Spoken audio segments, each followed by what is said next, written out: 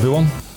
3 weeks into May already, and only just completing the first full working week thanks to our traditional May bank holiday and the extra one to celebrate the coronation of King Charles III. Whatever your personal beliefs on the monarchy, the coronation provided a display of pageantry and tradition that remains largely unrivalled across the globe, and indeed attracted a global TV audience who remain fascinated by the UK's long history and traditions. I was tempted to head down to London on the day to soak up the atmosphere myself. Many of you will recall I queued overnight to pay my respects to the late Queen, but the combination of poor weather being forecast and a full fridge persuaded me to stay at home and watch it on the TV. And I have to say I really enjoyed it, with the procession back to the palace and the armed forces salute to the King and Queen in the palace gardens being my personal highlights.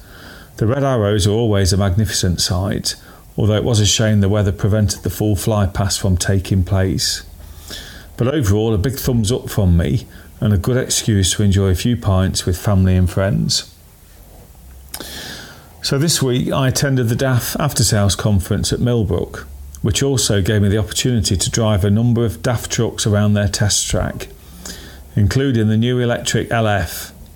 We have a number of electric demonstrators on order, so you should start to see the new electric trucks arrive in dealerships towards the end of this year. And as with cars and now vans, electric trucks have their place in the UK market, and my first impression of the LF version was excellent. The customers will love it.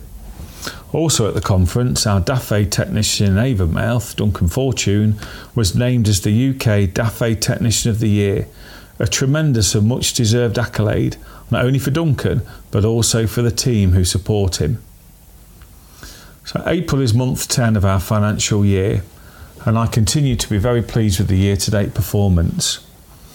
At our most recent board meeting, a number of new investments were approved, including the National Digitisation Project for our service operations, a solar panel project for our Gloucester dealership, and replacement pits for the Hales Owen dealership. We have a number of new build projects currently underway in Derby, Nottingham and Hull, and we continue to invest heavily in training, equipment and improving our facilities. The colleague engagement feedback workshops have started across the country as well this month in response to the valuable feedback you all provided in the recent engagement survey. That's where your feedback counts, and that's where it will make a difference. So finally, around 100 colleagues from across the country embark on a simultaneous three-peat challenge this weekend, where Ben Nevis, Snowdon and Scafell Pike will all be climbed for our continuing fundraising and wellbeing efforts.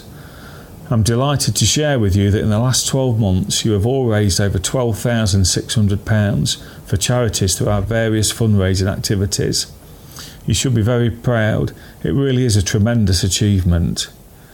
Now, this weekend's activity will help to raise money for the Mobility Trust and to support 2 local fundraising initiatives in the West Midlands and the South West regions. I thank each of you for your continued efforts and dedication. It's very much appreciated, and I look forward to seeing you all during my ongoing site visits.